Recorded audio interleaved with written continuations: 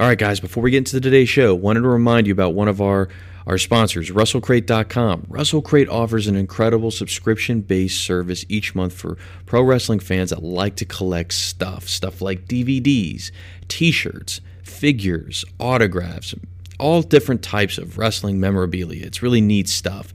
This month, too, is very, very special. If you get over there, WrestleCrate.com, and you use the promo code ELITE when you select whichever package you would like, here's the neat thing. You're going to get 20% off.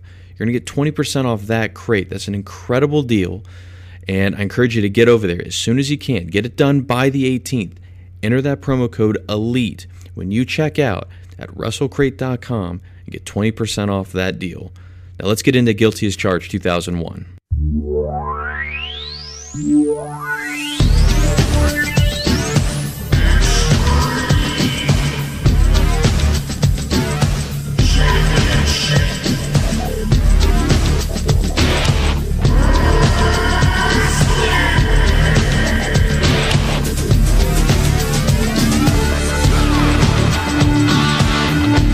Thanks for hitting download. It is now episode 96 of the New Blood Rising podcast.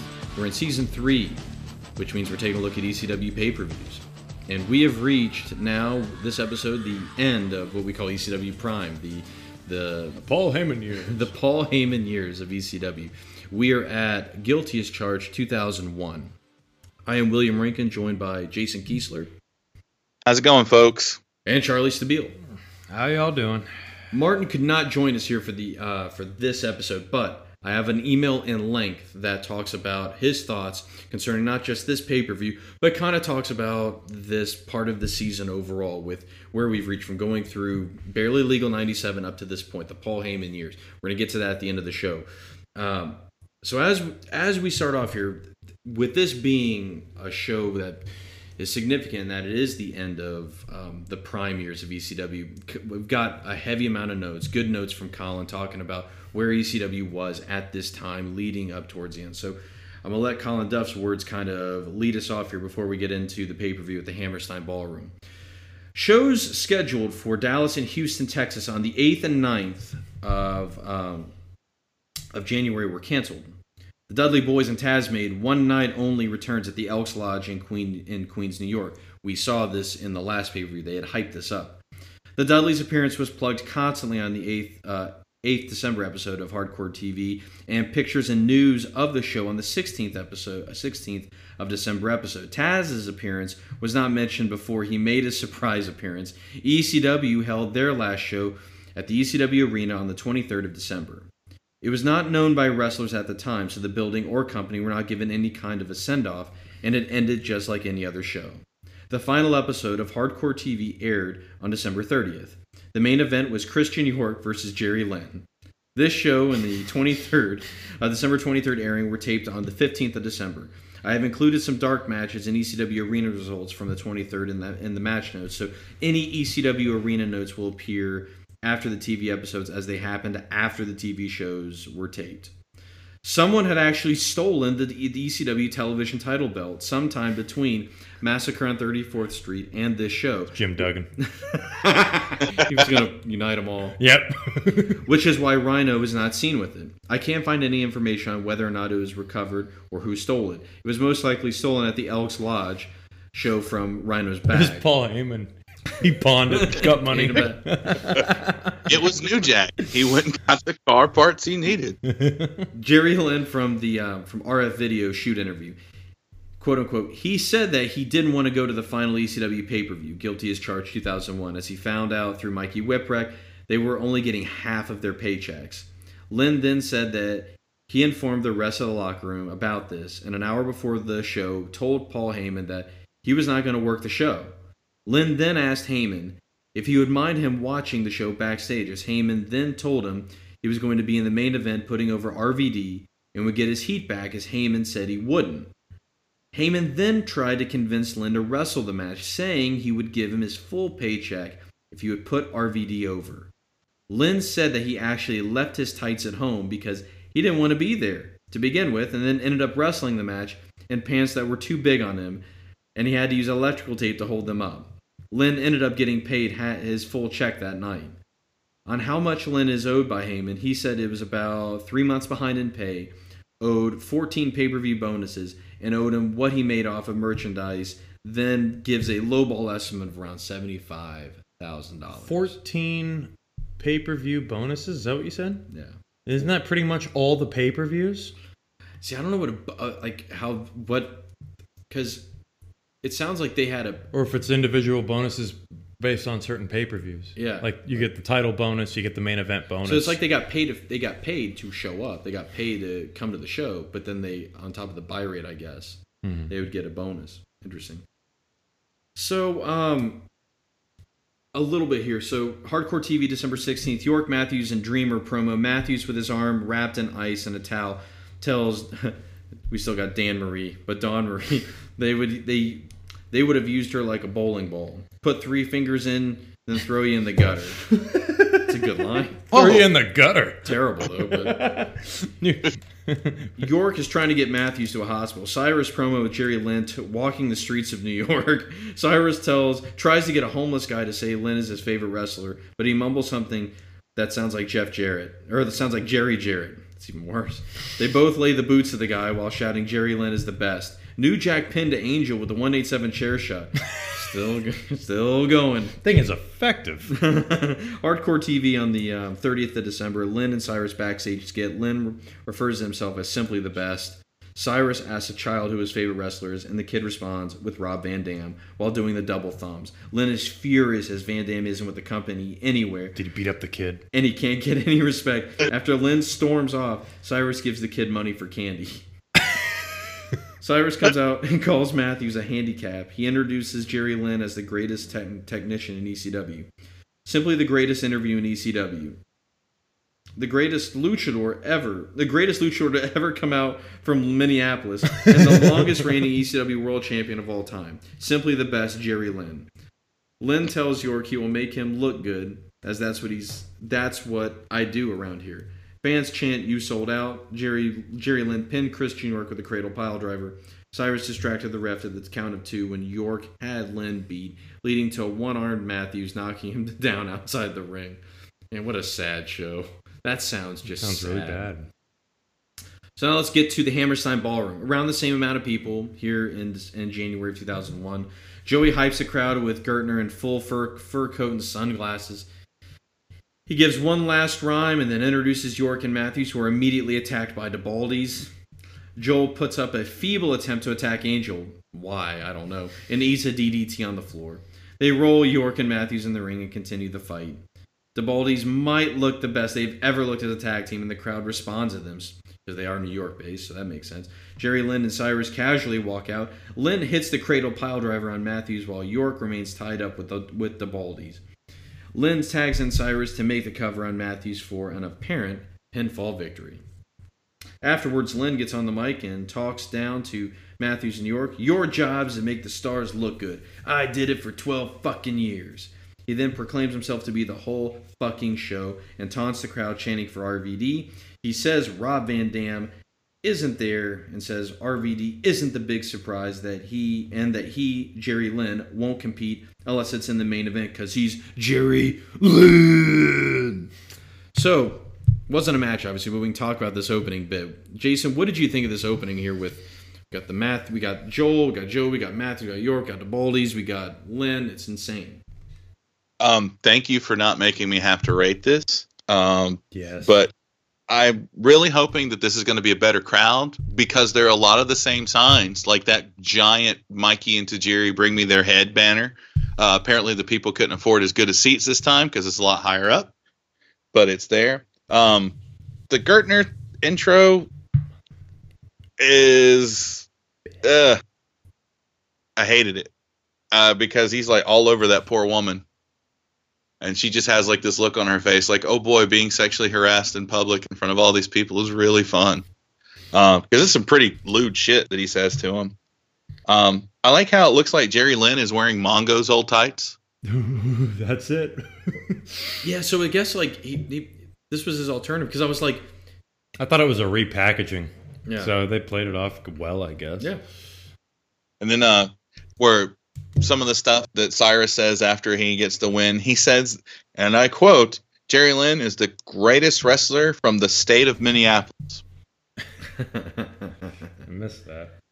And yeah, I was just like rolling. I was like, I do like heel Jerry Lynn a lot because he's like any good heel. He's got his, his whole reason for becoming heel is pretty legitimate. Yeah.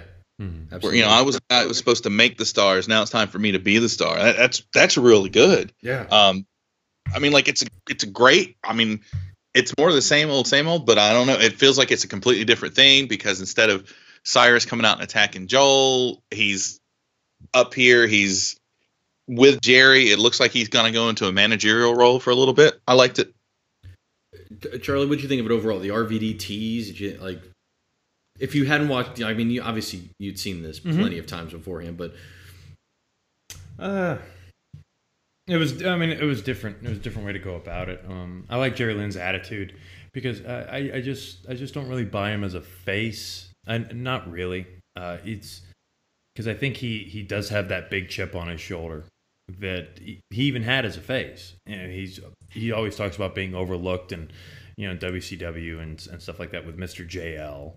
So it seems easier to buy the fact that he is so frustrated with his position in professional wrestling that he's just going to he's going to take any opportunity he can to take advantage of any situation that he's in. And yeah, teaming up with Cyrus, that seems right. And Cyrus always was a champion for Jerry Lynn in those RVD matches especially. So it was okay. Yeah, it was all right.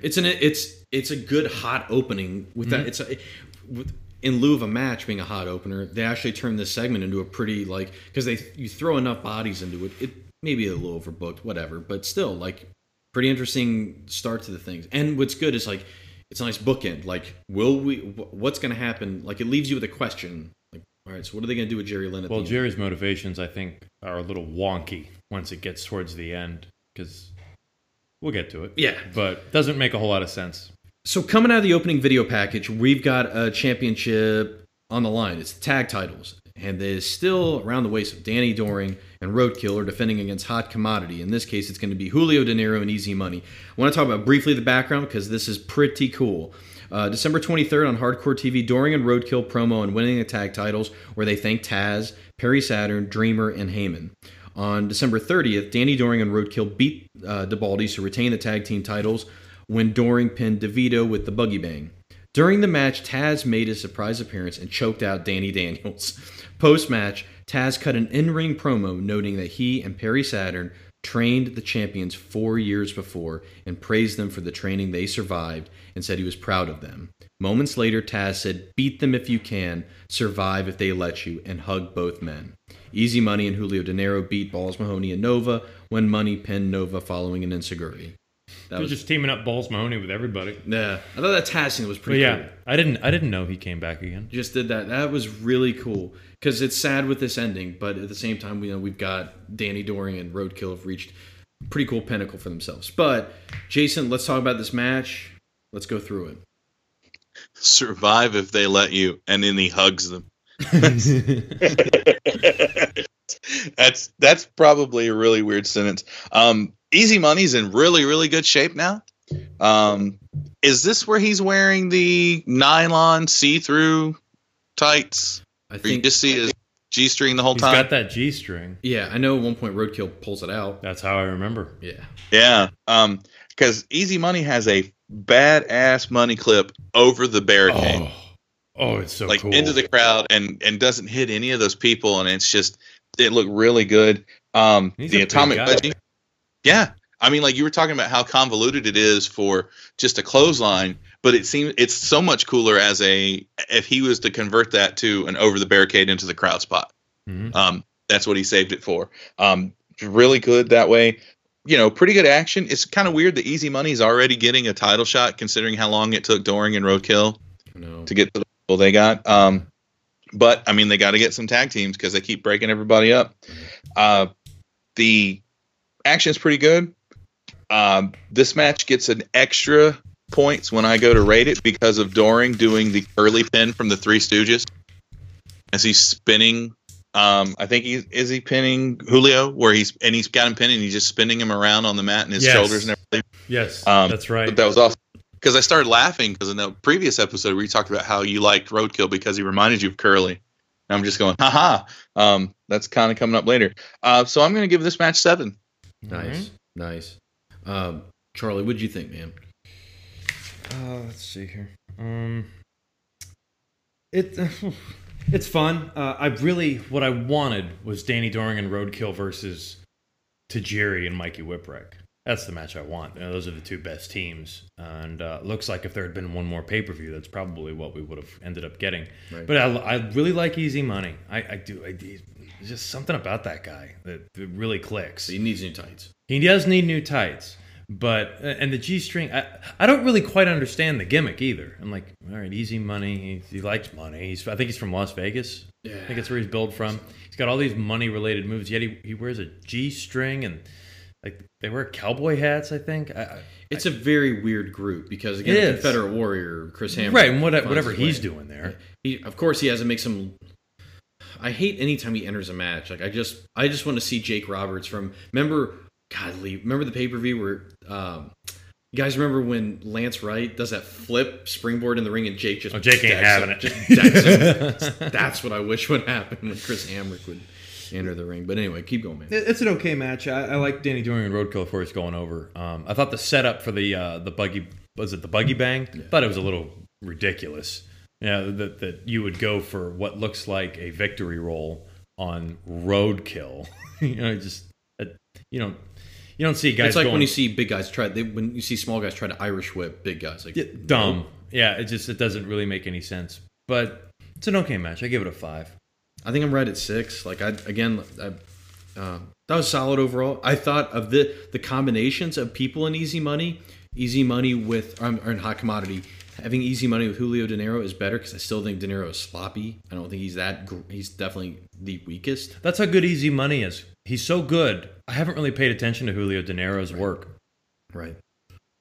But afterwards, the Confederate Warrior Chris Hamrick needed to get his heat back, and he attacks the champs. Nova runs out and makes the save, which leads us into... The ref goes, hey, that sounds good. Ding, ding, ding. Exactly. So, Charles, tell us about Chris Hamrick versus Nova. I think it's Hamrick. He does a top rope Hurricane Rana. Mm-hmm. Hamrick, he's kind of like Easy Money in that he doesn't look like, with his build, to be the type of guy who could pull off moves like this. But man, yeah, because it is literally a top rope Hurricane Rana. Like with Nova, I think he's standing actually on the top rope, and it looks amazing. What is this? Chris Chetty, does he come in as a ref? Oh yeah. So yeah. Yeah. Oh yeah. So yeah, Chris Chetty lost the Loser Leaves ECW match in our previous pay-per-view review. But he can come in as a referee, I guess. Just throw on a shirt. Spike Dudley comes in, and once again, like we didn't mention it, but we're watching more of I think this is the Pioneer Entertainment version, home video version of this pay-per-view. And so the music's going to be different. These guys do a much better job. They do. I'm like, I guess we're going to have real music every now and then because Spike Dudley comes out and, it's Highway to Hell. I'm like, all right, let's do it. Spike Dudley ends up making the 3 count. I thought that was a little... all right. And which is great, too, because right when Spike starts counting, the real ref who took a ref bump actually starts making it, going to make a count, but Spike makes the 3, and the real ref just, whatever.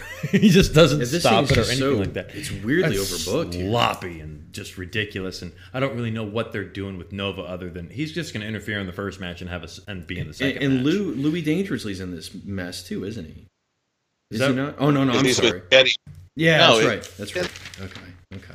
Yeah, it's not very good. Once again, Jason, another deductible, another cell phone. Yep. Just destroyed over another person. They keep it up, they're going to lose their coverage. The thing I don't get is, usually, in order to have a heel ref, you have to have a heel authority figure, right? Right. So, like Louis Dangerously has no power. No. In fact, Heyman destroyed him. Mm-hmm. And so... It feels like that's building up to a match that I do not want. No. So I guess I'm... because this whole thing's like a mess where Nova locks in the chicken wing, Which is cool. Hammer backs him into the buckle, Mm-hmm. and what's so sad is I think Chris Hammer tried to do the Brett. Oh, yeah, no. He tried to do the And it doesn't WrestleMania 8. No, and he just screws it up. And which is weird because the crowd doesn't eat him alive for that.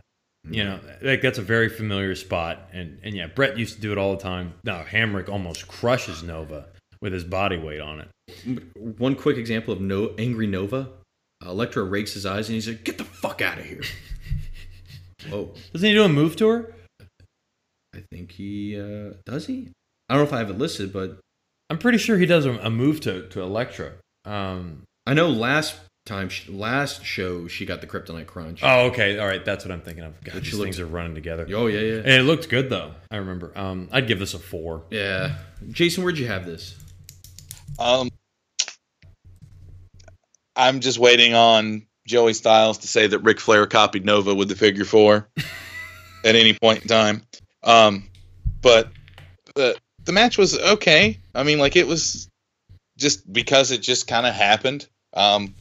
Not really into it, and there's way too much shit going on for a meaningless match. Because I mean, you get here comes Chetty and that ref count, and then the match stops, but then here comes Spike, and then the match goes on, and then Spike gets the pin, and I don't know, it was just a big clusterfuck. I like the line at some point where Louis Dangerously is talking shit to Spike, and he says, "I would never call myself a Dudley." Right. I was like, I mean, like that's really good, right there. But again, it's in more throwaway shit. I'm with Charlie on this, a 4. I'm across the board 4 with you guys. Yeah. I think it's the first time we've all agreed. Well, It was just. I feel bad that this is the Nova spot now. It's like, well, you just come in and we'll just carry the momentum from one match into another. Bizarro Nova. Like, Yeah. That's what they should have done. Bizarrova. I can't. I was trying to reason that out when you first mentioned it last show. Mm-hmm. And I was like, it's no good. And yet I still brought it up this time. From So, across the hall. It's just weird that his spot hasn't changed, Right. because it was just run out and save a tag team or fight a tag team with Chetty. And now that he and Chetty are single, it's just run out and fight this individual. And just same old, same old. Yeah. All right, so backstage, the champion, Steve Corino, recounts his incredible year in ECW from being a comedy act, Rhino's manager, to being the ECW world champion. But he doesn't have the belt, but he says he's going to be walking out with it tonight. Mm-hmm. It's not bad. It's pretty good. Like, I like his acknowledgement of where he came from, because it is incredible. He took the DDP route. That's right. That leads us into our next match. It is a follow-up from where we were with the Massacre on 34th Street. It is an I Quit match between C.W. Anderson and Tommy Dreamer. And it's essentially a blow-off match. It really is, yeah. Mm-hmm. So there's some good build here. December 9th, promo package with Simon Diamond and Swinger, Anderson, and Dawn Marie. Anderson tells Dawn Marie she or any other woman don't belong in wrestling. He says he made a mistake in pinning Dreamer at Massacre on 34th Street, and next time he wants to make him submit. December 16th, Dreamer responds to Anderson's taping threat in a shouty manner by saying he can also make CW tap. CW cuts off Dawn Marie's promo on York and Matthews. "I hate women in this business. I hate the feminine side of humanity." He proceeds to call Dreamer feminine and again tells him he's going to make him tap. "I bet he voted for Trump," is what Colin's note was. Hardcore TV, December 23rd. Styles brings York and Matthews to the ring for an interview. Before they can speak, Diamond, Swinger, Anderson, and Dawn Marie come to the ring. York responds to Diamond's "Simon has a problem" intro by saying Dawn Marie's problem is she sucks too much dick. I don't think that's a problem. York and Matthews attack Diamond and Swinger before CW super kicks York and hits a sort of stunner to the arm of Matthews. After York takes a problem solver, Dreamer tries to make the save, but is taken out with a spine buster. Bubba and Devon chase everyone off before hitting Dawn Marie with "What's up?" Oh, ooh. December 30th, a Dreamer promo ends with Anderson attacking Dreamer with the armbar, yelling for Dreamer to quit. This was the last thing ever to air on ECW TV. TV taping dark match, December 15th, Dreamer and the Dudley Boys with Joel Gertner defeated Simon Diamond with Dawn Marie, Johnny Swinger, and C.W. Anderson at 21 minutes and 17 seconds when Dreamer pinned Swinger following the 3D after Bubba put Dawn through a table with a Bubba bomb off the top rope. Dreamer wore a Dudley Boys sweater for the match. The old blue one? Yeah. The Dudleys had no ring music for the contest and were introduced by Joel Gertner during the bout. Dreamer, Gertner, the ring attendant, and Bubba danced as Too Cool with a Too Cool theme music, during which Dreamer pulled down his pants to reveal a thong. After the bout, Oh, God. After the bout, no. the crowd chanted, "Please don't go," and "Thank you, Dudleys," with Paul Heyman then appearing as Bubba thanked him for what he did for the team, and then said the door was open for them to help ECW in the future. I bet it was. It was too. December 23rd, Easy Money, Julio De Niro, and Chris Hamrick defeated Dreamer, Christian York, and Joey Matthews when Money pinned Dreamer with a moonsault after C.W. Anderson interfered and attacked Dreamer. What a weird... I mean, it's fitting on this final Prime show that we got like the craziest, like, Tommy Dreamer in a thong. Oh, God. So, Jason, take it away, sir. Thanks, man. Hang on, I just need to wash where I threw up in my mouth at the idea of Tommy Dreamer in a thong. Hang on. So they really, really harp on this match with it being could this be the end of Tommy Dreamer? Wasn't last pay-per-view the end of Tommy Dreamer? Every pay-per-view. My pain is self-chose. I'm surprised we didn't get that.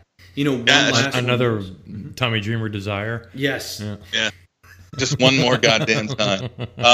Just a video package of him getting pinned.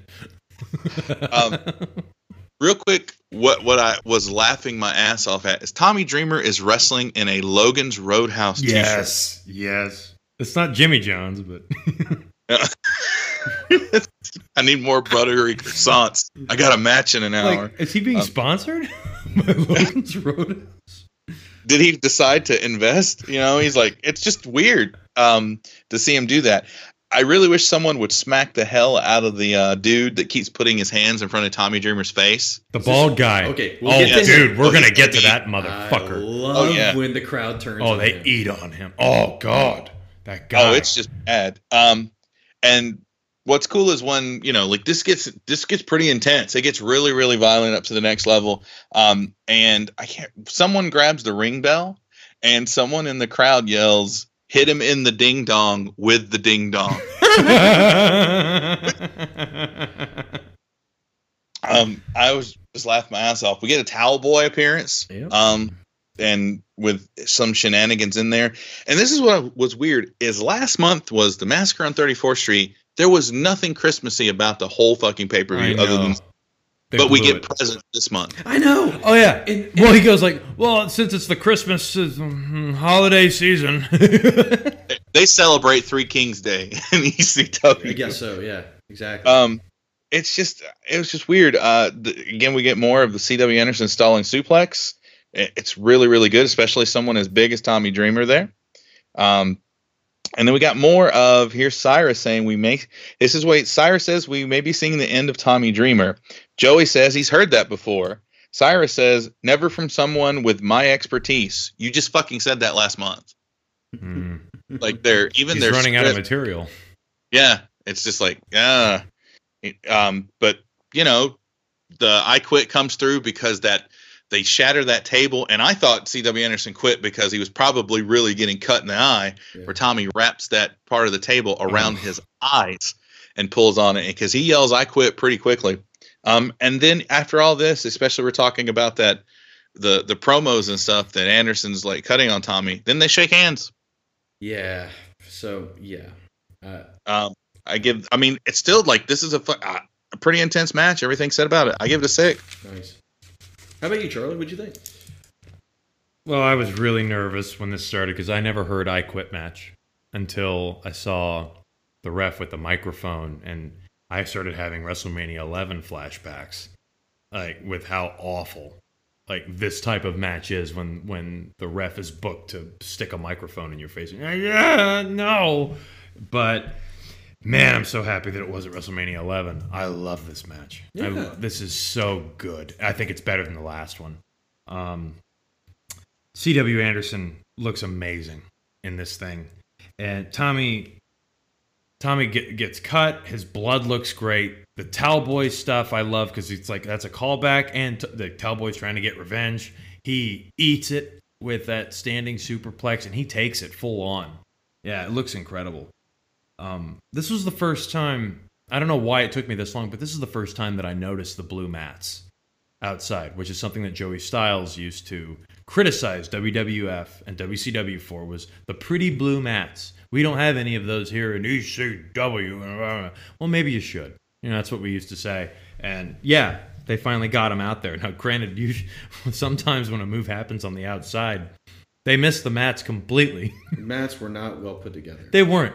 No. They're not like connected or anything. It's like those mats they used to make us nap on in kindergarten. Right. You know, it's like, just get those. I think it was on purpose because at some point they do say that the New York Athletic Commission requires them to have the mats. Good.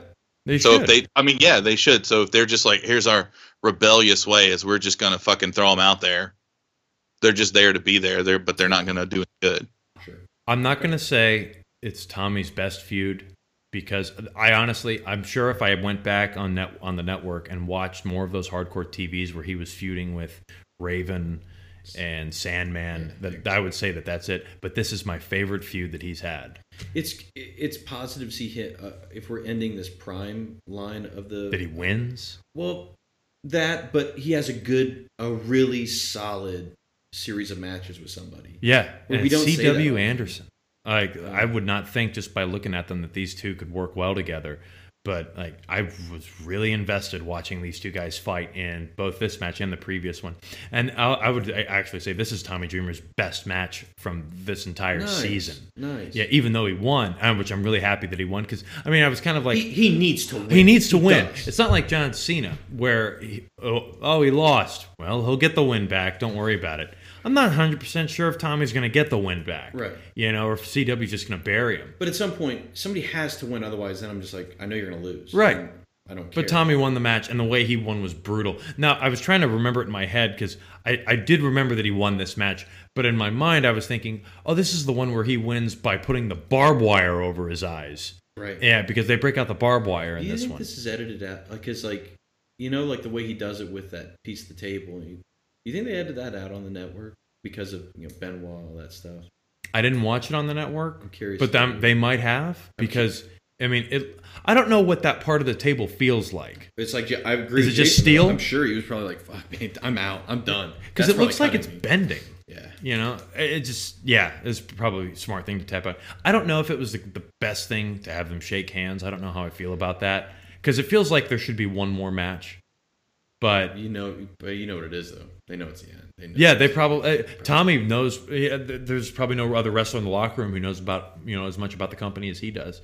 Maybe he told CW something. I don't know, but I honestly think CW could have been a star in this promotion. Yeah, and it's unfortunate that he didn't really go on to WCW WCW only had like a month left too. Right, but he didn't go to WWF. That's another one that confounds me a little bit because I'm just like, all right, so maybe you don't carry on that he's an Anderson gimmick. Maybe you need to just retool that maybe a little bit. Yeah, you can still keep the name, but maybe less of the Arn Anderson stuff. Yeah, calm it down a bit and maybe change up his ring attire because I love the hand thing that he does, but the fact that he had that that looked childish when he had it on his singlet looks kind of lame. On his singlet, yeah, it could use a bit of a repackaging, but he's just got an amazing offense. That I just love. I love what's that move that he does? We talked about it in the last episode. It's the Ferris wheel, that weird looking suplex that looks like it should never work, but he pulls it off every single time. And Tommy made him look good, and he made Tommy look good. Yeah, it is. So it was really satisfying to see Tommy get the win here. So yeah, I'd give it I'll give it an 8. All right. Yeah. I think I have it at a 6. I have it a solid 6. I liked it. I did. Rope breaks so don't belong in a I Quit match. It's ridiculous. Yeah, that's true. I'm not trying to nitpick because if we are, then the handshake thing could very well would kill. If you're gonna nitpick, somebody would write that off as a kill the match by doing that stupid thing at the end. But the handshake, well, yeah, because look how brutal it was. Right. It's like Sting and Triple H's handshake. It'll never make sense to me ever. You can never explain that to me in a way that I'd be okay with it. No, but yeah, overall. I agree with you. Like, in terms of it being like maybe Tommy Dreamer's best series of matches. Yeah. Um, Consistent this quality. run. Yeah. Mm-hmm. And because we only got like, this was chapter 3, right? This was the third. Was this the third one? Second. This is the second one. So we Because didn't he get the missed third out on November. Right? November. Mm-hmm. Right, he's in the beginning. He was in the beginning, and Anderson beat him down in that. Remember? Okay. He's in the very because he comes out with the Ricky Martin. Oh, yeah. That kind of bullshit music. But anyway, yeah. All right, so let's go backstage. Francine fillets or tries to, I don't know, feel out a massive hoagie. She's going to bite that 4-foot sub's dick off. Yep. Carino comes in and wants to get favors from Francine, but since he doesn't have the belt, she won't touch him. She says Just Incredible is in a meeting with Missy Hyatt, which is also interesting. Steve Carino knocks on the door and then walks off. Just Incredible does emerge, and so does Missy Hyatt in a towel, who says it's been 2 hours and wonders if Francine has any Viagra for Just Incredible. Missy walks off, presumably to continue the fling somewhere else. Just Incredible yells at Francine. The camera goes to the hallway where Carino and Victory are shocked that it is in fact Missy Hyatt. Victory then gets upset when Missy doesn't remember managing him. High spots afterwards. So she managed Jack Victory when he was a wrestler. When was this? Because It may have been pre-ECW. Well, sure. Oh, that's what I'm thinking it was too. It looks like Jack Victory hasn't wrestled in 10 years. But where did he wrestle? It may have been down like in Memphis, because remember Missy Hyatt was around where she ran with Eddie Gilbert Right. for a while, so in that kind of Memphis, Smoky Mountain territory she might have been around. It's just I know nothing about Jack Victory before this ECW stint. Right. You know, that's always been like the big mystery is like, where did this guy come from? But he gets a good line on her. When she starts running off, he turns around and yells, "We had the tag titles for 1 week because of you." Like yelling at her, like all angrily. All right. This is stupid. Go ahead, Jason. I'm sorry. This segment is stupid.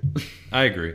It's so weird. I mean, fucking stupid. Like, you know, we were talking about the segment last month where Francine's like, "Oh, I'm gonna fuck you because you got the belt," and it turns out to just be a way for Just Incredible to come in there and beat on him. Like, this more waste of time. Mm-hmm. A lot more waste of time. Yeah, it is a bizarro segment. But up next we've got the Full-Blooded Italians. This is a three-way dance tag match. Jesus the FBI God. are taking on Super Crazy and Kid Cash, who are also taking on Tajiri and Mikey Whipwreck. All right.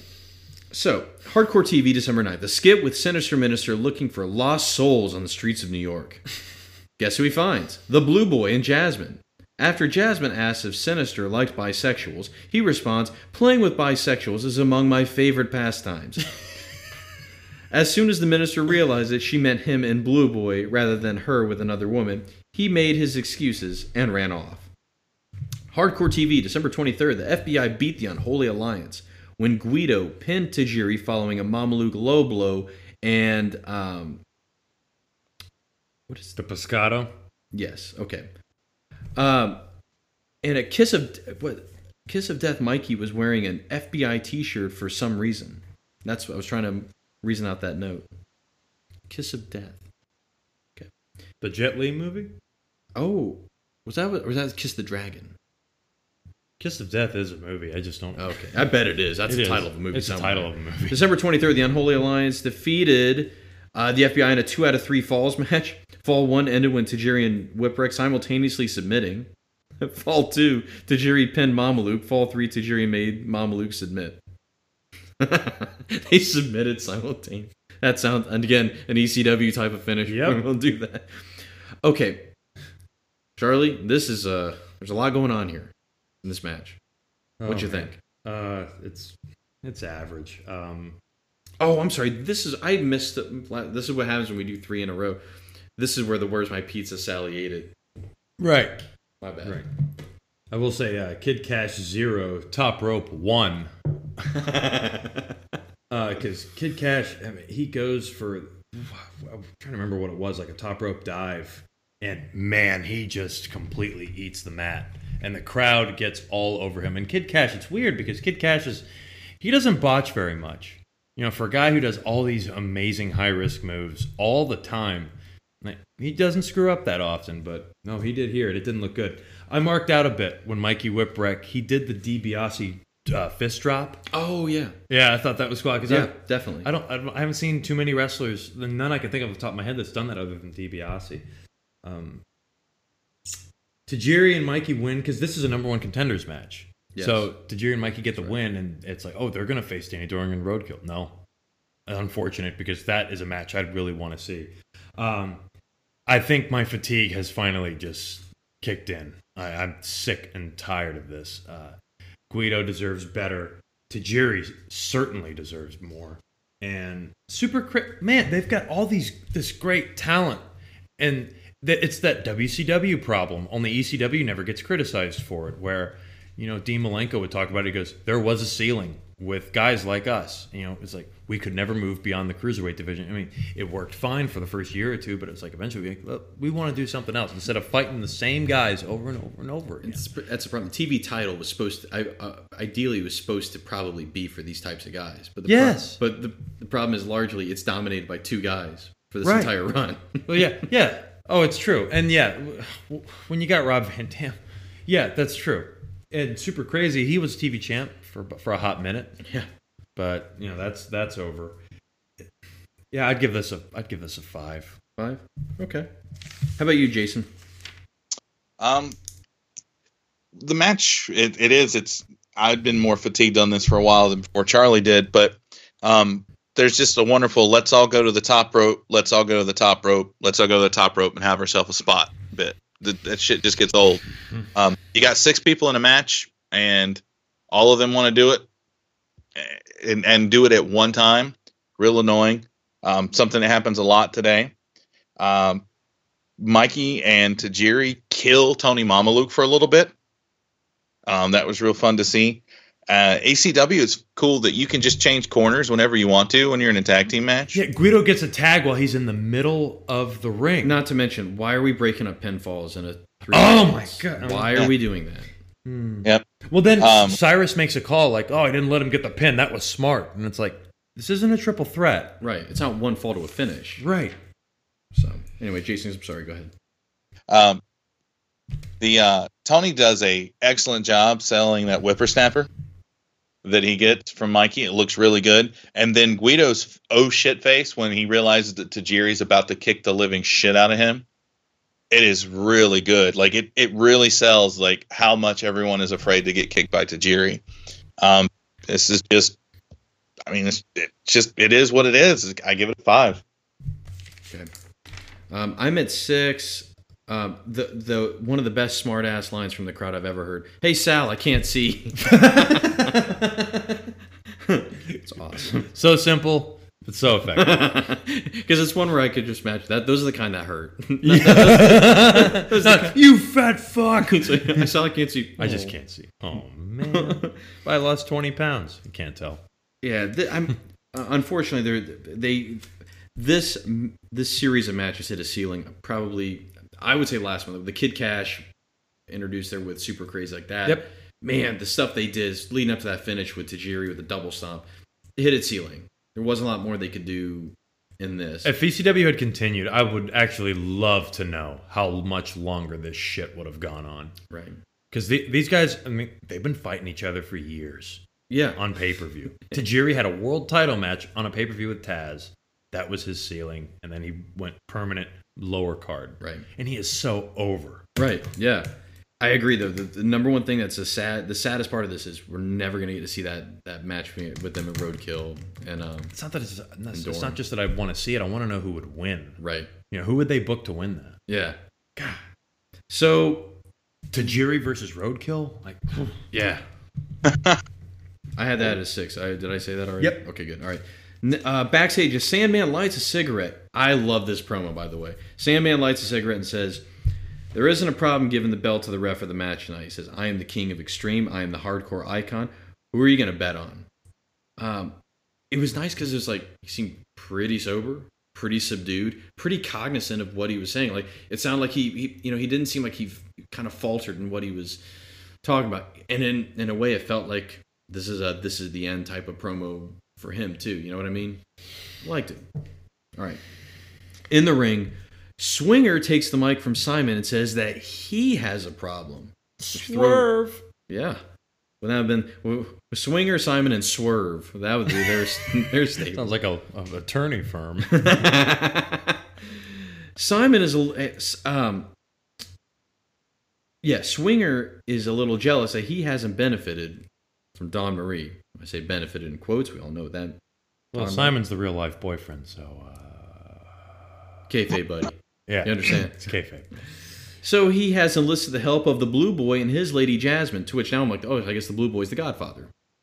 They made him into the Godfather for a little bit.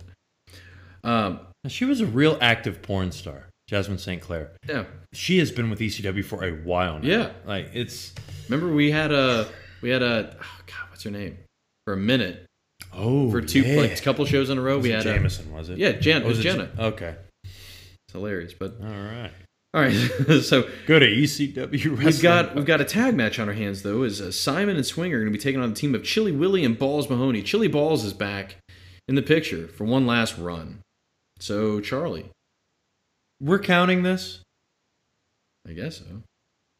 Rhino breaks this shit up immediately. So I mean, just lead us through that. We don't have to rate. Yeah, there's no rating for this, really. Oh yeah, there's no rating. Just lead us through this. Rhino just is a monster. I mean, he just comes. He's like Kane in Royal Rumble 2001. It just destroys everything. He gores Dawn Marie. Looks really good, but man, the spot of all spots, pile drives Jasmine St. Clair from the second rope. Just to the mat. I give her credit. A lot of credit mad respect. Yeah, I just... Because at first it was like, oh, her ass is hanging out. Woo! And then he picks her up. Oh, shit. Like, and then thunder. It just... Oh, I loved it. And Rhino cuts this little promo saying that he's not done. He's like, oh, foreshadowing for what could be coming. He says he's not done. That's the thing. Like, there's something... Something's coming. Something's coming. We don't know what, but... So, like, I won't... There's no rating to give this, but I just love Rhino. I just want to see... It's like how you wanted to see Goldberg destroy everything, but Rhino actually can do, like, a 20-minute match, like, that's quality. So... Jason, what did you think of this? Did you like it? Yeah, man. Yeah.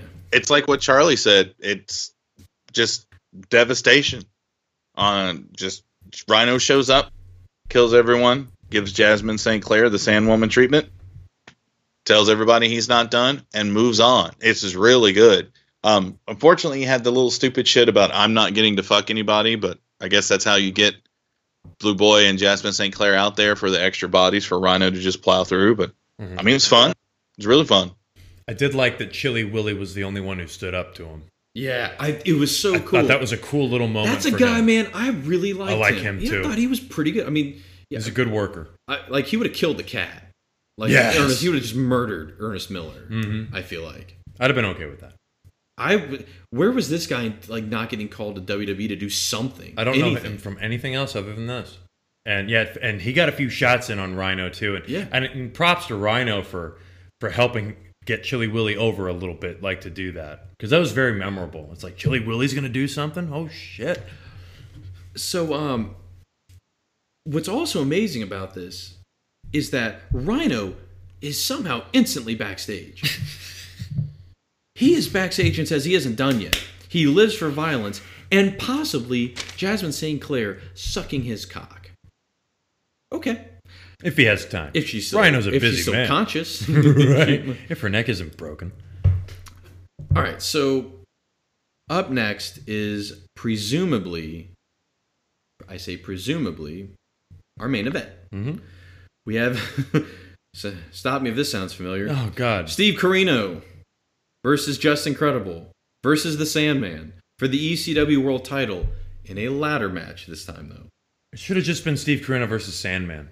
Like, that sounds like a match I'd want to see. So let's go through this here on the build-up here. Hardcore TV, December 9th. Jack Victory interrupts a Sandman promo telling him he is there for Stevie's belt. Sandman spits beer in his face, and Corino attacks Sandman from behind. They don't realize until they have left the locker room that neither took the belt. Corino backs down from going back for it as Sandman is back on his feet and ready to fight. Victory goes back in, but fails. Hardcore TV, December 30th. Francine waits for Justin Credible in a car park. After nagging at him for a bit, she walks off. Justin then reveals he has Jasmine St. Clair in his car hiding under a blanket. Later, Francine is complaining to Credible that her money has gone down as she isn't managing the champion anymore. Blue Boy stops by to make sure Credible is enjoying the services of the Blue Boy Management Company. He passes off the conversation to Francine as politicking and putting over the jabronis. Elks Lodge on December 15th, ECW World Champion Steve Corino with Jack Victory defeated the Sandman in a last man standing match at 16:22. Both men were down for the 10 at 15:40, with referee Jim Molyneux then announcing that the next man to his feet would leave with the belt. Since when? Since now? Corino then grabbed the referee, distracting him as Sandman rose to his feet and was knocked down by Victory. After the bout, Justin Credible laid out Corino until Victory fought him all the way backstage. Moments later, Sandman grabbed the mic and said, though Corino won, Sandman was leaving with the title belt. On December 23rd, ECW World Champion Steve Corino with Francine defeated the Sandman and Justin Credible in an elimination match. The bout was scheduled for Corino versus Credible, but became an elimination match after the Sandman, who had the title belt, appeared before the contest began. Corino pinned Credible with the old school expulsion. Corino pinned the Sandman after hitting him with the cowbell, and after the match, Sandman laid out both men and once again left with the belt. So, Charlie, now properly you get the match and the Motorhead version of Sandman. Damn it! Yeah. Okay. So Enter Sandman starts playing, and I'm like, that was nice of Pioneer to pay for Enter. Shit, it's Motorhead. I'm like, that's okay because that's still a good version of the song, but it's not the real thing. Man, this is the match. Sandman is so, he seems just drunk. It falls off the ladder through the table, pops right back up. It's incredible. I'm just like, it's amazing. Like it really is. I'm just like this, and I had like these flashback memories of one of my favorite Mick Foley stories from Have a Nice Day, where he talks about wrestling the Sandman, and he's like, he was so hammered, I couldn't pin him. He just kept kicking out, and I'm like, stay down. He's just, no. I love it. Stay down. Yeah. Unfortunately, I do not like this match. It's not very good.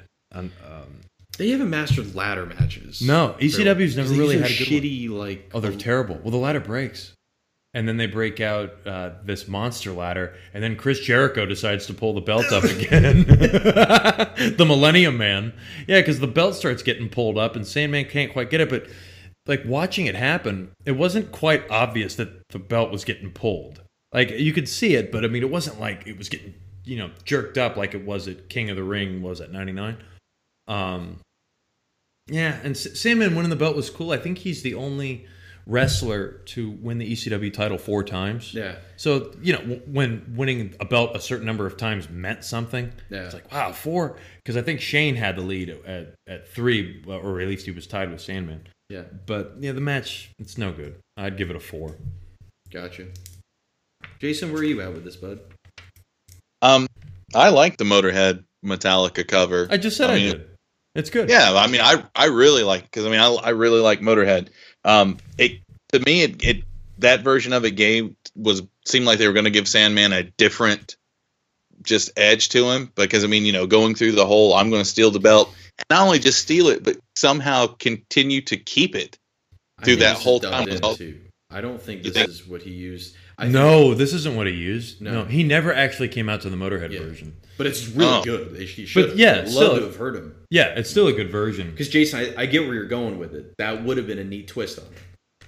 Yeah, you just change someone up by slightly changing their music. I like Cyrus makes a great call, or he says he'd rather get in a car with Sandman than get in the way. I wrote it down. I'm glad you brought it up. Love that line. Great line. I mean, it's fucking terrible. They're just like they're not even like pretending, just going, oh, he likes to have a good time. He gets a little buzz on. They're like, this is a full blown, highly functional alcoholic. The only thing I would have topped it if you said, I'd rather get in the car with him while Jasmine St. Clair's in the car too. Yeah. Tremendous. It turns into a spot, like Charlie said, the match isn't really good because there's a lot of, I'm just going to throw the ladder at you. A lot of that. it is just real sloppy. They break the 2 ladders. The big ladder comes out. You get the Jericho spot. And then it's like Carino and Credible try to do this great, like this is supposed to be some big epic. We're going to take each other out of the equation, maneuver and go through that table. And it looked like shit. Oh, the Bulldog? Yeah. Oh, and then they replay it at the end. And I'm like, dude, don't replay that. Nope. And then Sandman just moseys on up and gets the belt. Francine with the Kuchi Kanrana. Kuchi Kanrana. Yeah. Which is almost off camera. Mm-hmm. Yeah. And then they all shake hands again. Oh, yeah. God almighty. It's another weird spot. And well, first of all, Jason, what'd you rate it? I gave this a 5. 5. I'm exactly the same. I'm right at 5 as well with it. Sandman definitely looks like, he as drunk as he might be, like, you can tell this is the last moment that I'm really going to have to enjoy this. And it is, I never knew. And when I heard it, what you were talking about, number of times he held the belt, I was like, you're kidding me. He held the belt the most? Wow. You don't have to be a good wrestler to be over. No. Even in ECW. I think it's actually a testament to him. It is. No, I've always been fascinated by Sandman because I never considered him a wrestler. I've always wanted to know what his backstory was into getting into wrestling. Yeah, totally. Because he can't wrestle, and I don't mean that in a snarky kind of John Cena kind of way. He really can't. But it's such a good character and such an entrance. I mean, it's the Undertaker entrance of ECW. Yeah, and the fans love him. Yeah. So Sandman's got the belt. Seemingly okay, great, awesome. He is the champion. Well, afterwards, actually, yeah, you just mentioned this, the handshake thing. So yeah, the handshake is definitely this weird bit, and Sandman gets to shake hands with him, and then the Baldies hit the ring, and then Justin Credible and Steve Corino easily just take the fight to them. They become a tag team. Well, we'll see that later. Yep, which is nice. Sad, but nice. Sandman just decides, all right, I'm gonna go pose now. Oh, here we go. And then Rhino sneaks in the ring. And then sadly slips, or his foot gets caught in the leg of a chair, and it kind of causes a bad gore. It's bad, and the crowd explode on Rhino, but it's so good. Because Rhino picks up her microphone and, fuck you, New York. It's weird. The bell rings, he gores him, right. And then magically a referee appears. The crowd gets on him, he gets a mic, he says, how can I be TV champion for a company that has no TV? Brilliant. He has a point, Joey. He goads Sandman to give him a match for the ECW title now. Sandman responds, fuck you. He threatens Sandman's family's lives, who we don't see. We never see the Sandman. Like, Lori Fullington's here? Yeah, we never see them, which you'd think we would, considering the history with Rhino. Sandman might have been so drunk, he might have thought they were there. Like, I think Rhino just took advantage of his inebriation. Oh, God, they're here? Oh, ring the fucking bell! And by family being there, he meant the other 12-pack of Budweiser that was in the bag. Don't throw them out. He threatens their lives, which means... he threatens their lives. Sandman says, ring the damn bell. But the problem is they already did, so that you don't hear it again. Rhino destroys him with a table gore. But somehow Sandman kicks out. Just drunk again. Here we go. Cyrus leaves commentary. Rhino gives the Sandman the apron pile driver through the table, but the Sandman again barely escapes. What's it gonna take? I swear, he's just too drunk to know what's going on. It's great. Rhino connects with a pile driver on a shard of table and is able to become our final pay-per-view ECW World Heavyweight Champion. It's awesome. Cyrus re-enters with a mic and declares Rhino, for whatever reason, whatever power Cyrus has, he declares him the undisputed, unified ECW World Champion. Cyrus says there is no one that has the guts. We're going to rate that? What, rate this bit? No, rate the match. I did. Rhino and Sandman? Oh, do you want to rate? Of course I do. You want to rate that? It was a world title match. Dude, it's great. Okay. All right, real quick, before I say that, all right, I'll finish this line, then we'll rate it. Okay. Cyrus says that no one has the guts to face Rhino, but if someone does... Don't do that. Especially in ECW. But if someone does, to show up now. Dun, dun, dun, dun, dun. It is an amazing moment to hear walk come on again. Mhm. The crowd blows up, and Rob Van Dam wastes no time getting to the ring. So, as Rob Van Dam is entering here, let's just quickly just roundabout. It's a 7. This Yeah. is incredible. Like for such a short match, and I think it's because of how much I love the fact that Sandman kicked out. You know, because in a typical match like this, like it would just be one move and done. You know, it's over. But Sandman, he just keeps trying to put up the fight, and the way that he sells it. Oh, I don't hurt my family. I love this kind of crap. But Rhino is a monster, and to see Rhino pin him and kind of continue their feud a little bit, but win the world title. Yeah. Oh, I was just in heaven. Jason, so you gave it a 7? I gave it a 7. Jason, impromptu, Easy. what'd you rate this? I'd be with Charlie because be going for a rating because of as exciting as it was, as short as it was, but this really seemed important. Mm-hmm. It felt like a big deal. Yeah. This was Money I in mean, the Bank like- before Money in the Bank, basically. The first cash in, and all it takes is threatening the lives of women and children. So that's really, really good. Really exciting. I like to think that Sandman was kicking out because he was supposed to, not because he was hammered. Rhino's like, seriously, man, you do this again, I'm going to break your neck. But yeah, a 7. Chuck, you sold me. I'm gonna give it a 7 too. Okay. You sold me. Like the crowd's into it. They knew well enough. Like they had Sandman or Sandman went into business for himself. Just kidding. I don't think Sandman ever went into business. But they did just enough of those kickouts. And Rhino deserves it, man. You know what's funny? He Like deserves it. WWF rarely has nailed it with a cash in the way they nailed it with this fake kind of cash in here. You know what I mean? Well, also to WWE's credit, I do love that whenever they talk about Rhino's history in WWE, they go, he was the final ECW champion, and there were other ECW champions that came after, but when they talk about ECW, they go, this was the last guy to do it, and Yeah. it's fantastic. So we said Rob Van Dam enters the ring, which is awesome because And we're like, is Rob Van Dam about to win the world title? Because Right. man, watching this live, I mean, I was on pins and needles.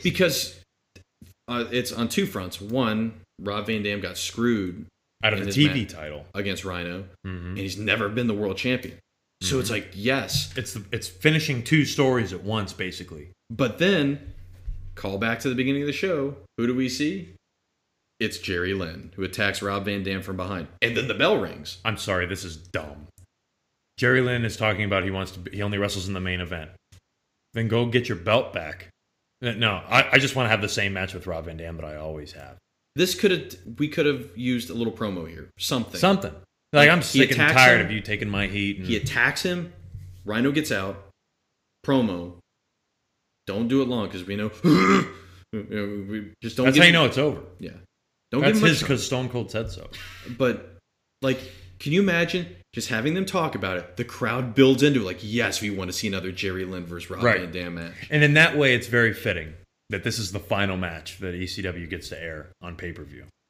Quick thing, as Van Dam was done with ECW, he made a deal with Heyman to come for guilty as charged for one night only. On his kayfabe commentary, as you shoot, he says he demanded cash up front that Heyman failed to provide. He said, I'm sure I've read this many years ago, that he only received the ticket to the flight the night before. So they paid for his airfare. We talked about that earlier. But that it was kind of a last-minute thing. That was Colin's note there. So, Jason, this is a fitting way that we get to end it, is with Rob Van Dam and Jerry Lynn. Take it away. Cool. As far as the Rob Van Dam versus Jerry Lynn, I'm never gonna really give it a complaint because it was at least spread out enough, unlike the Tajiri Super Crazy Guido stuff. And it's really, really fitting that this is the end for what we get to do. It's another good Rob Van Dam Jerry Lynn match. I don't think it's their best, but it's still really good. The crowd really gets on the bald guy. Yes. Because at some point, Fuck that guy. Rob Van Dam is picking up Jerry Lynn to do something, and the guy grabs Jerry Lynn's leg, and then he's yelling something or doing something, and the crowd gets all over him. They start saying, hit the bald guy. And they keep saying enough, and then eventually the security guys come over and get it, and the camera just pans away. And I think at some point he gets kicked out because they're like a loud Raucous Cheers, I think which is already really? Yeah, because I couldn't figure it out. So and they cut back, like they don't go full fledged like camera view of that, but if you look, you'll notice that guy's not there. I tried to see it on the hard cam, but the video quality, Yeah, because they chant something else. I hear asshole. Yeah, chant. well, there's asshole chants. Yeah, and they do applaud at one point, and I'd like to assume that they were just trying to save that guy's life. But no, I think Jason, you're right. He got kicked out. He was so obnoxious. He didn't just grab his leg. I mean, he was touching hogging, all over the place, touching and like moving his arms and looking at the camera. I hate fans like that. Yeah, Jerry Cesaro needed to go away. He seemed like he wasn't. Because he was really trying to make himself stand out with that weird hat and everything. It was almost like he was some local comedian or something that's trying to be like, look at me, I'm on TV and doing this stuff with these guys, ain't I funny? But this starts a trend is the crowd becomes distracted from the match, not just with that. There's a show your tits chant because apparently there was a woman in the crowd. So besides the one up front, I know, how dare she. Then there's because they're doing the show your tits and all this stuff, and the crowd is more interested in the shit that's going on through them. That there's hardly any attention paid to the Gertner run-in, and that they turn around. Everybody gets excited for it's the Van Daminator, but they miss it. Like it doesn't get the normal pop that it does. You generally see the crowd where they get that little brief moment of right before it hits that anticipation, like here it comes.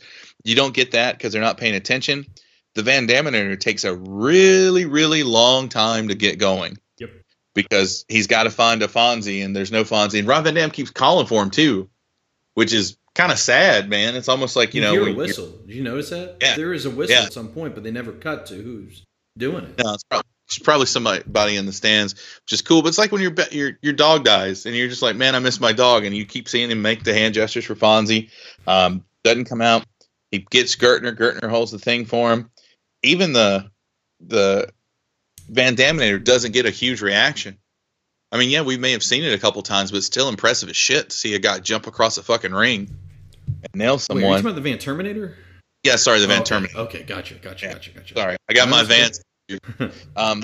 But I mean, all in all, I mean, it's still a mediocre Rob Van Dam Jerry Lynn match is still better than a lot of other matches. So I'm gonna give this a 6. Charlie, how'd you rate this, man? So this is the 4th pay-per-view match that they've had. Living Dangerously, 2 Hardcore Heavens, and then this. Correct. So it's the worst one of the 4, but it's still a really good match. It's solid, especially considering the fact that Rob Van Dam only got the plane ticket the night before. Yeah. And he was able to put together a match with Jerry Lynn like this.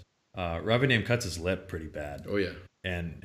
But man, Rob Van Dam, he's so amiable, and the way he interacts with the crowd, especially at the end of the match. He's surveying the crowd. He's surveying the crowd. You hear him saying in the beginning to him, "Well, I'm gonna go save this thing." Yeah, and it's exactly what he did. Now, I would have rather had Jerry Lynn challenge Rhino, honestly, or Rob Van Dam challenge Rhino for that belt, because having Rob Van Dam be the final ECW champion, because basically ever since he won that TV title, ECW revolves around Rob Van Dam. And it's basically his story. It's like everyone else is a supporting character, and Rob Van Dam's the main character, and you want to see him succeed. Yeah, I think Rhino was Paul's project, though. You know what I mean? Sure. So I think he wanted him to end with it. You know what I mean? End with being the It's fine. champ. But we never get the payoff that Rob Van Dam deserves for Rhino. Which guarantee was Living Dangerously. 100%. That would have been great, and I would have bought that pay-per-view twice over, to see them go at it for the world title, especially with how hot Rhino is right now. Gertner finally gets his revenge on Cyrus. He hits Cyrus with a DDT, and even though it didn't get a big pop, I was really happy for him, and basically that felt like the end of that storyline for me, because let's face it, this is the series finale, so we got to wrap up these storylines. Yeah. And I'm gonna call this the Van Goddamn Terminator, because it is the nastiest nasty. Motherfucker ever. He could have gone another 5-10 feet, and because I think he overjumped it. And I love that Gertner was on the wrong side with the chair at first, and Rob had to tell him to, hey man, hey, no, you got to go on the other side. That's what Fonzie do, But he kicks the living hell out of that chair into Jerry's face. And rightfully so, it's the pinfall. And it's great. But there's never really any doubt that Rob Van Dam's going to win this match. I never really felt like Jerry Lynn was going to get it. And unfortunately, Jerry Lynn, who has this new thing going, this new attitude, and I only fight in the main event, and I'm top tier talent, and he loses to Rob Van Dam again, even though the last time on pay-per-view he beat him. So all in all, like, it's a very fitting way to end. It's bittersweet in a way to see Rob Van Dam go out on top, and he's the final image that we see on ECW. Yeah. Good match. Good match. I'd give it a 7. 7? Mm-hmm. I'm right with you. Yeah, they never had a bad match. Nope. And I would still argue this day it's as good of a series as Flair and Steamboat. Mm-hmm. Easily. So that, wow, we blew through that. I killed it. So I have a question for you real quick. Yeah. Do you think that if they would have let Rob Van Dam beat Rhino let him face him and beat him for the World Heavyweight Championship, that could have prolonged the life of ECW? Because at that point, that could have generated a lot of interest and maybe even got, if I'm a TV executive and you go back and show me, this is your world champion, this is the guy you're going to showcase, and you show me some of Rob Van Dam's greatest stuff, I would be pretty likely to want to pick that up and do something with it. I don't know. I think because even WCW, who was in, I don't know. No, they weren't.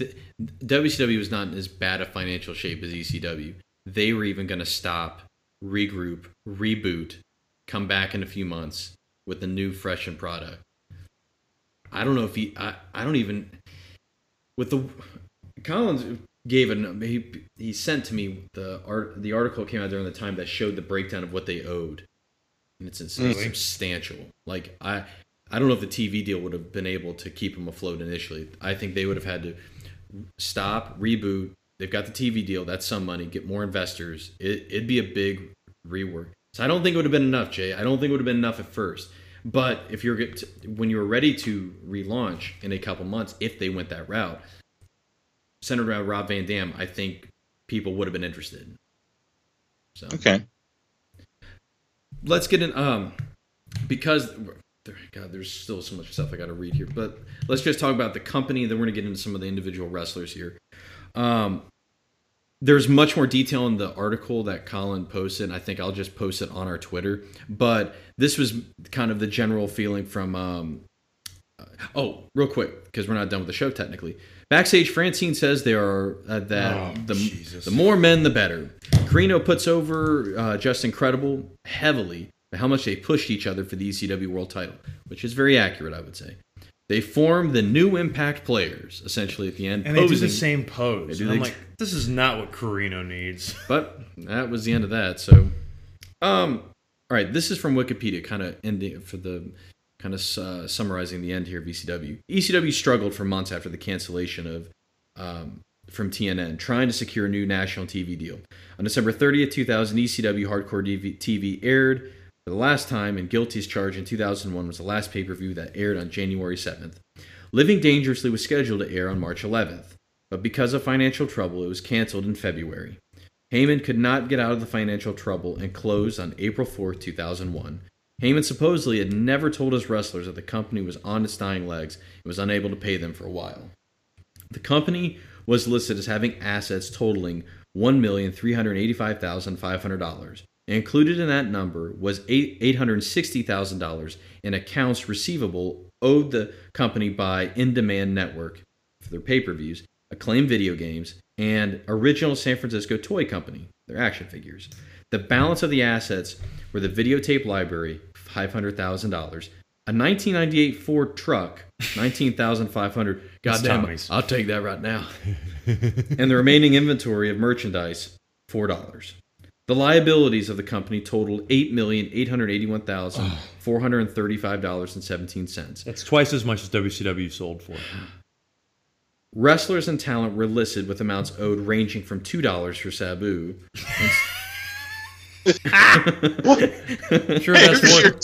I'm sure that's worth a lot in Bombay, Michigan. $2 for Sabu and Steve Carino to hundreds, and in some cases thousands of dollars. The highest amounts owed to talents were Rob Van Dam, $150,000, Tommy Dreamer, $100,000, Joey Styles, $50,480, Rhino, $50,000, Shane Douglas, $48,000, and Francine, $47,275.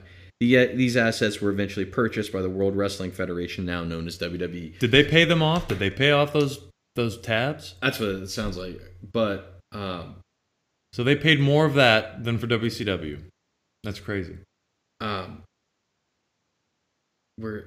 was nice of Vince. I said I'm going to post the thing because the article that Colin sent came out like during the time period, and it breaks down everybody's line item. This one just try to give a summary because there's way too many to list off at once. But let's one thing that's interesting to talk about though is obviously we're not done. ECW is going to go dormant here for a while. It's going to resurface, which will come for our last 3 episodes of the season. But not everybody is necessarily going to return. And there are some guys that aren't going to make it to One Night Stand. I just want to give a quick kind of summary that Colin provided wonderfully for each guy. Let's start off with Jerry Lynn. Jerry Lynn made his TV debut for the WWF on the live Sunday Night Heat before Backlash 2001, where he won the Light Heavyweight Championship for Crash Holly. He would lose the belt to Jeff Hardy on the June 5th SmackDown. The only other notes of his WWF run were not being included as part of the alliance, despite being a former ECW World Champion in a hardcore title match versus Rob Van Dam on Sunday Night Heat, where most of Lynn's offense was never shown on TV. Shortly after leaving the WWF in 2002, he would join TNA and would wrestle in the opening match of their debut weekly pay-per-view, leading to him becoming a major part of the early X Division, winning that championship twice. He would team with AJ Styles to be the first NWA World Tag Team Champions of the TNA era and would win the belts for a second time with the Amazing Red. Before retiring from wrestling in 2013, he would win the ROH World Championship by beating Nigel McGuinness and had a 2-month reign before losing the belt to Austin Aries. He is Not bad. Not bad at all. He is now an agent/producer for Ring of Honor. Mikey Whipwreck. Mikey Whipwreck would retire from wrestling at the end of 2001, but found himself back in 2003. Wrestling mostly on the indie scene, he did make one appearance in TNA and at Shane Douglas's hardcore homecoming show on the weekend of One Night Stand. He is probably best known for becoming a wrestling trainer, training the likes of Zack Ryder, Kurt Hawkins, Jay Lethal, Trent Beretta, The Amazing Red, and Los Maximos / the SAT. Steve Corino. Steve Corino was signed by WCW but never made an appearance before the WWF buyout and was released. He would defeat Mike Rapada in April of 2001 to win the NWA World Championship and lost it to Shinya Hashimoto in December. He would He would win the Gauntlet for the Gold on TNA's first show and was announced as the only former NWA champion in the match. He would mainly wrestle on the Indies, ROH, the UK, and in Japan. I have even referred to one of his matches, and I've even referenced one of his matches. In January of this year, Corino became a trainer at the WWE Performance Center. He left Ring of Honor? Yeah. How about that? In January of this year, Corino became a trainer at the WWE Performance Center. That's great. That's awesome. That's great. Yeah, man. Chili Willy enlisted in the United States Army shortly after the World Trade Center attacks and was sent to Iraq in April 2003. No. God bless him. He is Tony. Assigned to a Special Forces unit while serving as an infantryman in Iraq, he was wounded by mortar fire while on a mission and received the Purple Heart and a Bronze Star. Badass. That's Yeah. so cool. I never knew that. Has he ever been featured at Tribute to the Troops? Because he should be. Man. Simon Diamond. Joined TNA in 2003, where he would win the NWA World Tag Team Championship with Swinger. For a time, he was known as Irish Pat Kenny before returning to Simon Diamond. Whose idea was that? He has been there ever since, mostly working backstage as a road agent.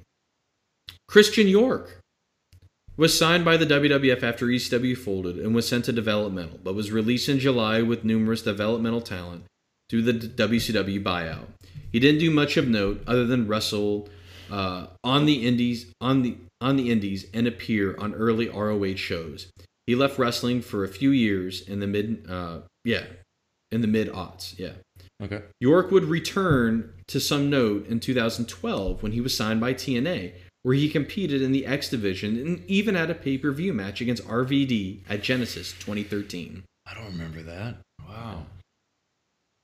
Jack Victory doesn't seem to have done much since the ECW closed. I can find a few indie appearance results which seem few and far between. The most recent being November 26, 2016 at WrestleCade. C.W. Anderson, Jack Victory, Steve Corino, and the Geordie Bulldogs, Marky D and Sean Denny, defeated George South, the Heat Seekers, Zane Dawson, and Zane Riley. That look on your face says it all. How about that? Easy Money, a callback to season 1. He would be signed to WCW as Jason Jett. Oh! I remember Jason Jett. And he would be the only man to wrestle on both ECW and WCW's final pay-per-views. He would be Hall of Famer. He was so skinny when he was Jake. Dude, he kept trimming down. Oh my God. He would be one of many WCW wrestlers to have their contracts transferred to WWF and would be sent to developmental until he was released in July of 2002. He would make a few appearances for TNA and ROH before retiring in 2003, where he would make ring attire for wrestlers under Easy Tights. Oh God. He would return to wrestling in 2007 and even had a match for the TNA World Championship against EC3 in 2015 at some random indie show. Wow. And finally, Julio De Niro. He would be back to Treasure Island. He would be a part of Raven's new stable in 2003, along with CM Punk and Alexis Lurie. Mickey James. I forgot that's her real name. In WWE? As The Gathering. They would turn on Raven and feud with him until being released. He did make an appearance on SmackDown in 2008 as a jobber against Finlay. Oh, man. And that gentleman are our guys. That's kind of a wrap-up of a lot of the guys. So, wow, we did it. We made... Oh! If you haven't, go ahead, comments, Jason, Charlie. I'm going to pull up Martin's email because I know Martin's got some bits to talk about. So, go ahead, Jason. I wish there was some stuff about Doring and Roadkill in there because I don't remember them turning up. But I mean, I haven't watched One Night Stand since the initial run, where I got together to watch it, and that's going to be fun because we're going to have like a 20-minute in memoriam to kick the thing off. Yeah. Oh yeah, that's right. Which is weird. But I mean, like, it's crazy that, I mean, I'm still blown away that Easy Money was Jason Jett because of the size difference. And it wasn't that long. It was just from January to March. Yeah. And dude, like, he seemed to be so much more of a high flyer than he was, and at least 20 pounds lighter. I don't know. It was just cool. It was neat. That Chili Willy stuff was really pretty damn awesome. You're right. I mean, you're a former professional wrestler who decides to go and enlist in the military and gets wounded, gets a Purple Heart. You should be on part of the tribute to the troops. Absolutely. Yeah, it's wow. Some of those guys, it's man. That's quite a story. So, Martin's going to be the one to kind of kick this off. We'll do some final, we'll go ahead and bat around some final thoughts on this era. We're going to talk about all this again in a few episodes once we wrap up all of ECW, but just to kind of give some thoughts here and kind of the closing of ECW at this time period. To start off with, here's Martin Dixon. In lieu of my appearance, here's my guilty as charged thoughts. ECW pay-per-view ends with Guilty as Charged 2001, and although not intentional, it serves as a fitting endpoint for the company's legacy and encompasses everything I loved and hated about experiencing ECW for the first time. Finishing the pay-per-view with Rob Van Dam to face Jerry Lynn is a fitting end to the original run. Mr. Pay-per-view facing his greatest opponent, and who I imagine gained ECW a lot of buzz, is very poetic. Less so was the title ladder match, which was all kinds of dull, like a lot of the show, to be honest. Tommy Dreamer being embroiled in a low-key feud with C.W. Anderson did nothing for either man. Rhino making a last-ditch bid for the power was fun, but I'm biased, of course. Not a great send-off, but a fitting one. ECW shows often have a distinct formula that rears its head again here. From the early days of Dudley Boys calling out various mystery opponents, to the latter repeats of Joel Gertner getting hurt and being replaced by Cyrus. To the inescapable merry-go-round of Guido versus Super Crazy versus Tajiri, at first these were all exhilarating, but become rote and tired. For a company so revered for its creativity, there was a lot of stuff that was trotted out again and again. This resulted in me getting a lot of fatigue as the inner workings of the booking began to show. In the ring, the wrestlers certainly tried their best, apart from New Jack, who I have a whole new level of hatred for.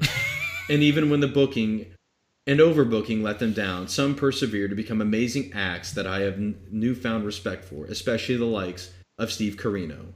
ECW never had a chance once the ECW hit its stride in 99-2000, as it offered everything ECW could in brawling wrestling and great characters, but had production values light years ahead of ECW's, which increasingly looked too low rent as it went instead of appearing grungy and charming as it had at the start. Audio issues and technical hiccups became unforgivable and really harmed my enjoyment as time wore on. This run of shows did make for fun viewing for me to see wrestlers I loved later in their careers in a nascent form, as well as a surprise guest who stopped by, such as Sid. ECW was extremely influential and did burn out quickly, but its effects lasted longer than the promotion itself did, and although well known, its history isn't that well documented. Now I've seen it all, and can now call myself an admirer of it. I still prefer WCW, though. Oh! Martin kicks us at the end. We didn't do our final ratings, did we, for the show? No, but I've got them. Yeah, go ahead. Yeah. Jason, you and me rated this the same, 5.7. Will rated it at the highest at a 5.9, and we gave Guilty as Charged 2001 collectively a 5.8. 5.8, huh? Mm-hmm. So let's go to Cage Match here. CageMatch.net has it as 6.19. Wow. We're close. Close, yeah. One comment. I don't think it's going to be any good, but... Oh, no. That's always good. Oh, wait, hold on. So sorry. Golly, that's Guilty Charge 99. Oh. Sorry, guys. Because I saw Nicole Bass. I was like, where the hell did she pop up? Wow, this really was edited for Pioneer. Thank you, Network. My apologies. Here we go. 5.8 is where theirs was at. That's us. There we go. That's us. Oh, this is awesome. It's the same guy from the last comment. Oh, no. Oh, wait, I got to get ready. I don't think it's as good, though, so don't. I don't care. I refer back to my most recent ECW reviews.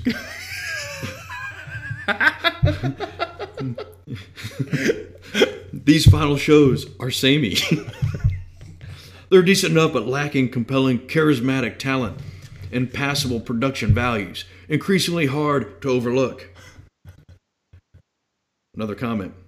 Screwjob finishes, tons of run-ins, unoriginal attempts at being extreme. Might be worse than latter-day WCW. Think about that. What a piece of shit that that's guy. way off. Yeah. No, sorry. 5.8. So, there are a couple Meltzer things. Meltzer actually rated the I Quit match 3.25, and he gave Lynn and Rob Van Dam 3.25. Okay. Nice notes from that. So, Jason, start off some kind of final thoughts like Martin did about this pay-per-view and wrapping up ECW Prime. I'm glad it's over because it to me it just got really burdensome towards the midway point because of the repetition, and then just kind of getting desensitized to some of the stuff that people love ECW for. You know, it was like I know we were burning through it. We were watching stuff, pay-per-views, 2-3 at a bunch, and so that could do it. But I don't know. So far with this, I am excited to see the comparison for WWECW because people loud it. It's horrible because it's a watered down version of this. But part of me is also thinking, is a watered down version of this so bad? In the grand scheme of things, because the way things were, stuff just got out of hand with like the last couple of pay-per-views we talked about. They're doing what they can to waste time and doing these just meaningless backstage skits where everybody's trying to fuck each other. It was just like, this is, I don't know. It just completely turned me off. I may have an unpopular opinion about this because I know there's a lot of people that are diehard ECW fans, but I'm with Martin, and that's also because I grew up with WCW, so I like it better. But I did not really care for ECW after watching it like this. Charlie, Before we started this season, I would have considered myself a hardcore ECW fan. I loved this company from the first time I saw them, and I still do to an extent. Running through the shows as we have has been tough. Not WCW end of their run tough, but and it's not because ECW was bad or anything. It's just it's a little samey. It's like I feel like I couldn't tell you which Yoshihiro Tajiri Super Crazy matches on which card.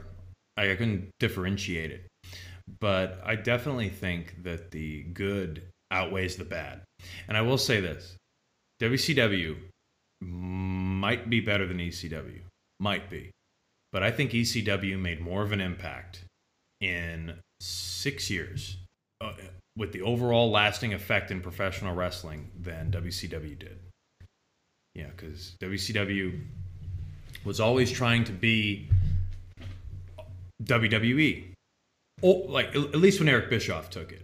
Because back in the NWA days, they were always more, well, we're the wrestling company, they're the cartoon company. And then they started upping their production values and it started aping WWF stuff. Not that WWF didn't do that with WCW, but that's what they did. And ECW did their own thing and they succeeded for a long time. Or at least felt like a long time. Longer than they probably should have lasted, especially with the way the management was run. There's something that's so charming about it. They filmed a lot of these promos in Paul Heyman's basement, and him, Joey Styles, and Tommy Dreamer would sell T-shirts out of there, or make the T-shirts from there and sell them online. And it's an incredible story of making headway in a business that is run by Vince McMahon and Ted Turner. And it's being run by a guy who used to be a manager in Ted Turner's company, and it's really unfortunate that they're not still around because I do like the way ECW was going, and that they were kind of evolving. It seemed from the Sabu style, Sandman style, and just get more varied wrestlers. And it's a shame they couldn't get a TV deal. My opinion on them, I guess, is slightly soured.